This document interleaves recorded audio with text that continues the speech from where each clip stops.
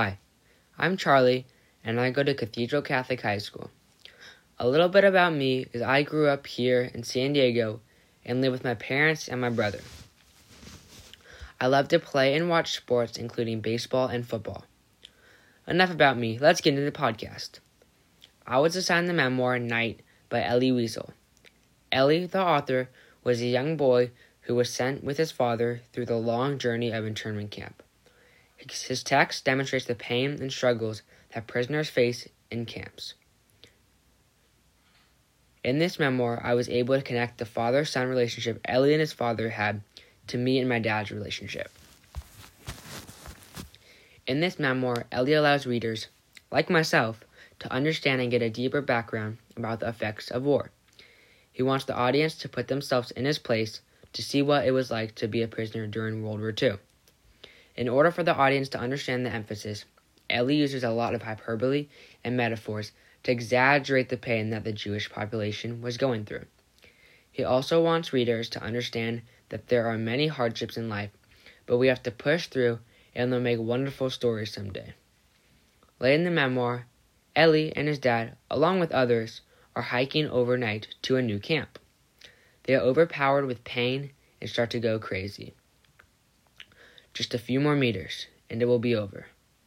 I'll fall. A small red flame. A shot. Death enveloped me. It suffocated me. It stuck to me like glue. I felt I could touch it. The idea of dying, of ceasing to be, began to fascinate me. To no longer exist. To no longer feel the excruciating pain of my foot. To no longer feel anything, neither fatigue nor cold, nothing. To break rank and to let myself slide to the side of the road. Wiesel 86. Elie includes this in his memoir to show the roadblocks they had and how their mental health was affected by war. Also, on page 19, Elie describes his first experience of being a prisoner and how he was treated. As him and his family were leaving their home, for what they thought could be forever, they were met by a few Hungarian policemen who treated them very badly. Faster, faster, move you lazy good-for-nothings, the Hungarian police were screaming. That was when I began to hate them, and my hatred remains our only link today. They were our first oppressors. They were the first face of hell and death.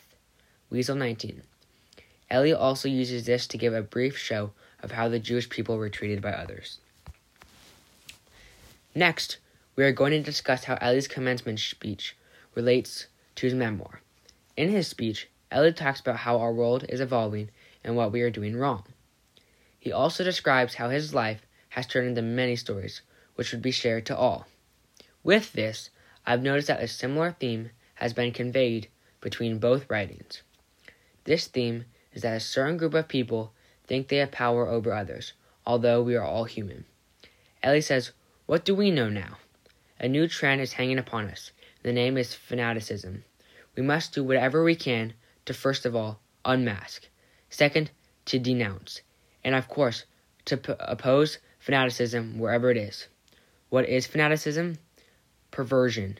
You can take a beautiful idea like religion in the Middle Ages, but fanaticism can turn it into something which is anti-human because a group of human beings decide that they know who is worthy of life, who is worthy of redemption."